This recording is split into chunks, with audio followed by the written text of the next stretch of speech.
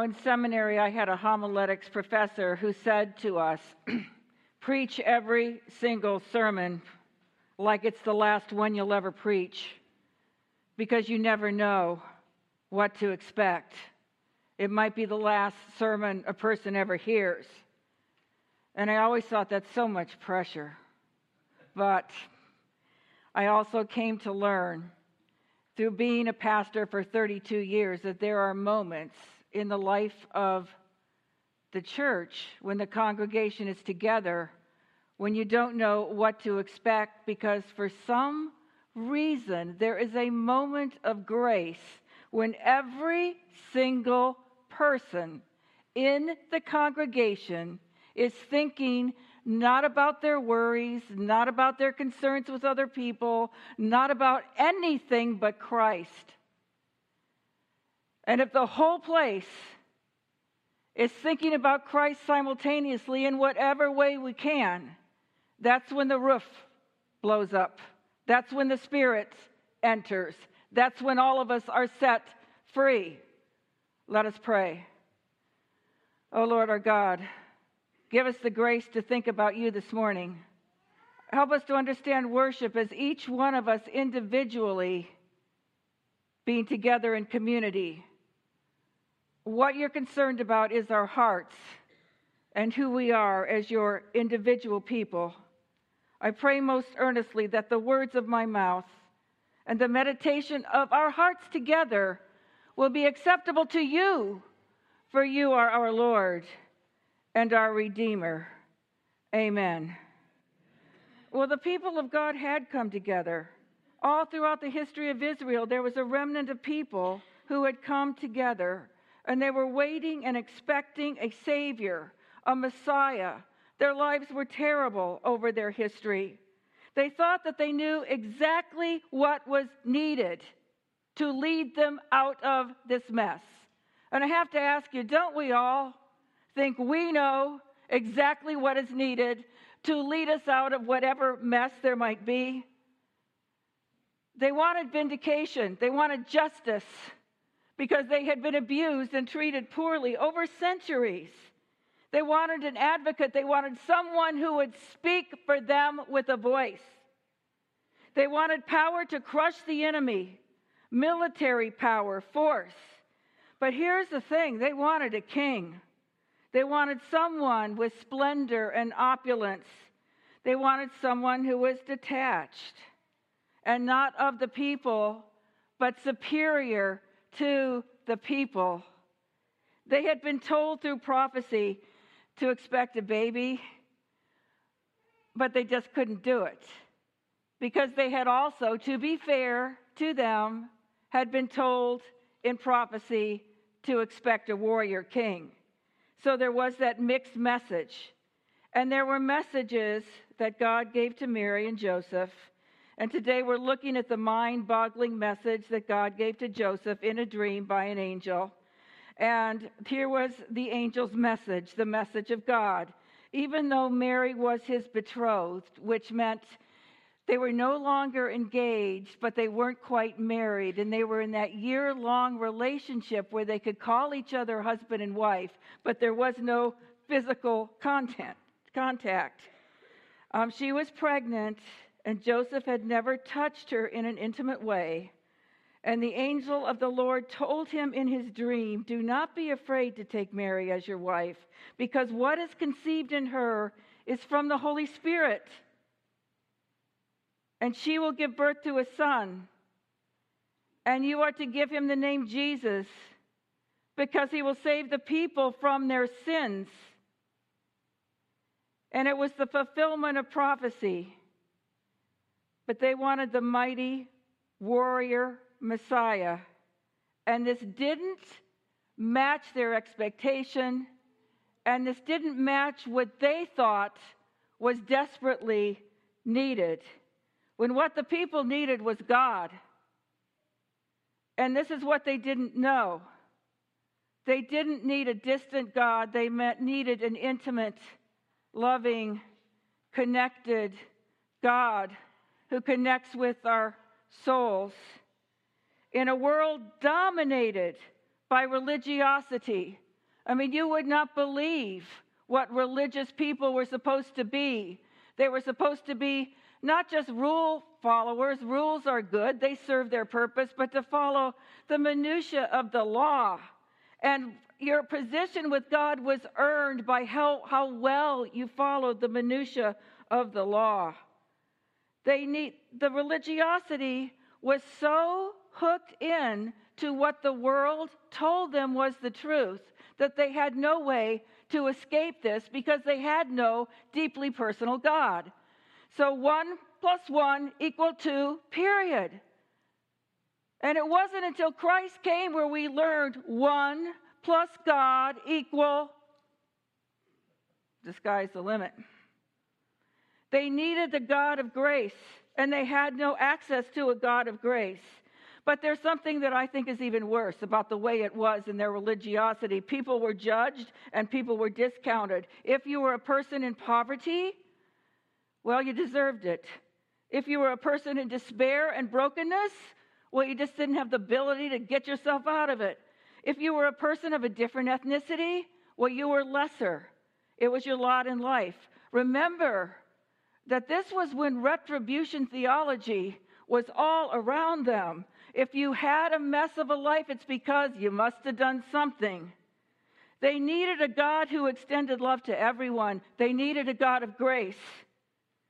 But it was not what they expected.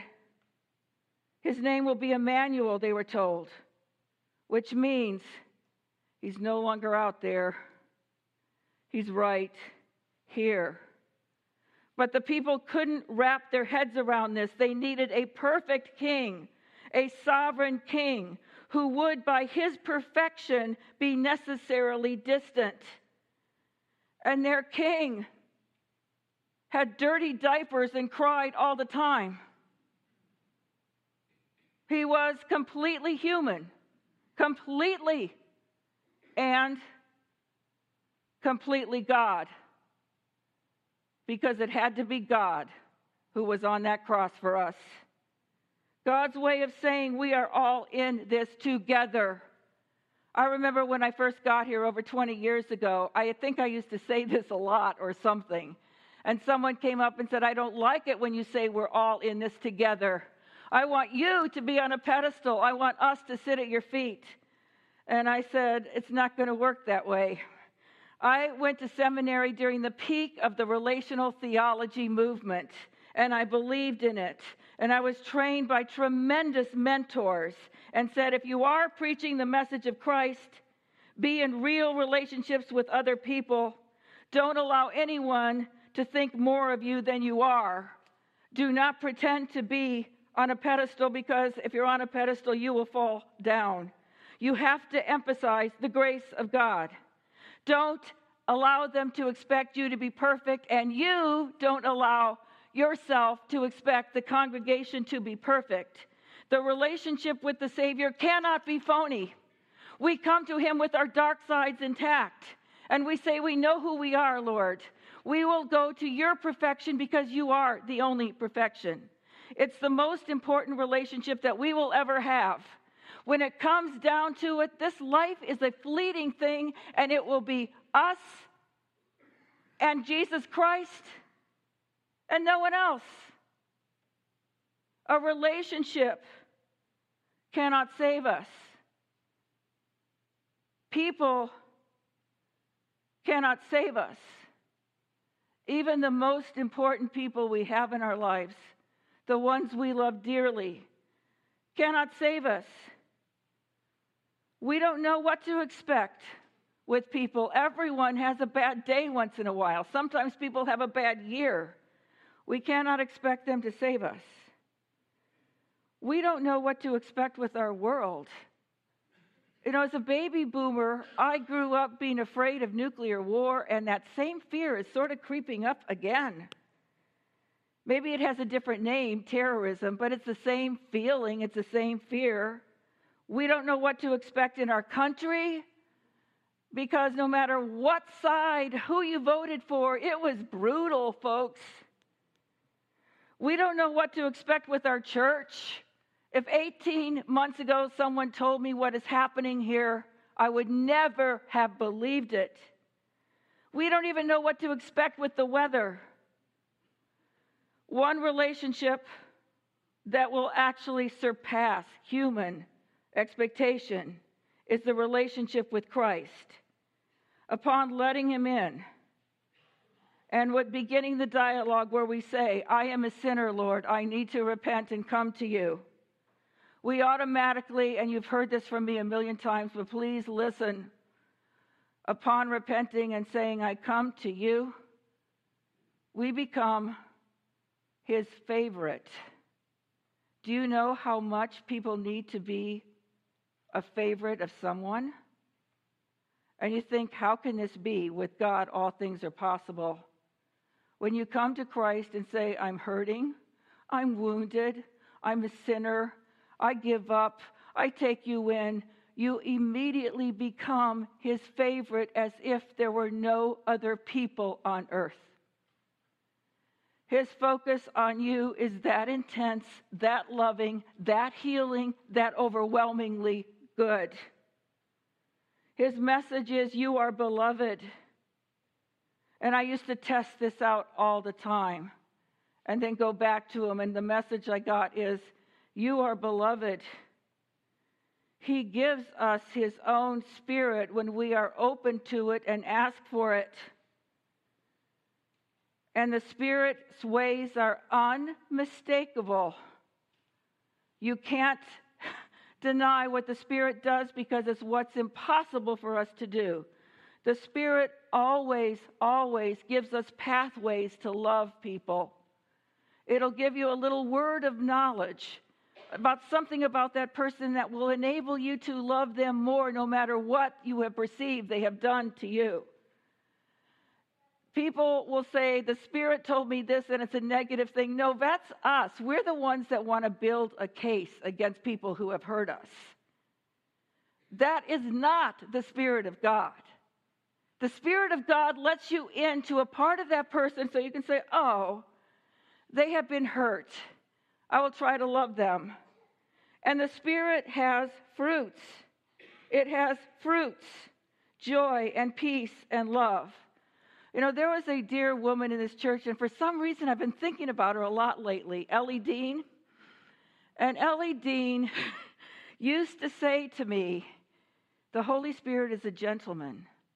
And he is that way because he wants us to be that way. She'd have these amazing little things to say. Well, he is. The Holy Spirit will not bombard us if we invite him in. He will occupy our souls, and he is the very Spirit of the living Christ. Here is what you have to know. The Savior in the manger more than met expectations. He was beyond expectations. He is everything to us. He binds up wounds. He goes into the places where we hurt the most.